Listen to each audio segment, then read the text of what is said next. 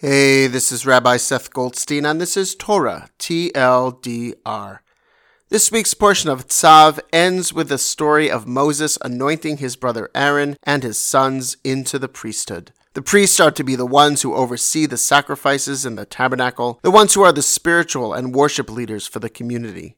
Their ordination is an elaborate affair in which Moses ritually washes the priests, dresses them in their ornate robes, headdresses, and accoutrements, pours oil over them, and sacrifices several animals whose blood, in turn, is also dabbed on the priests.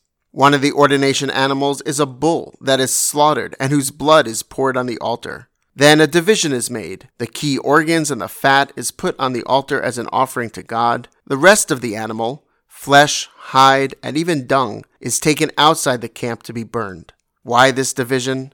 Regardless of what we are on the outside, it is only our innermost selves, a good intention, and a seeking spirit that God truly desires. Shabbat Shalom.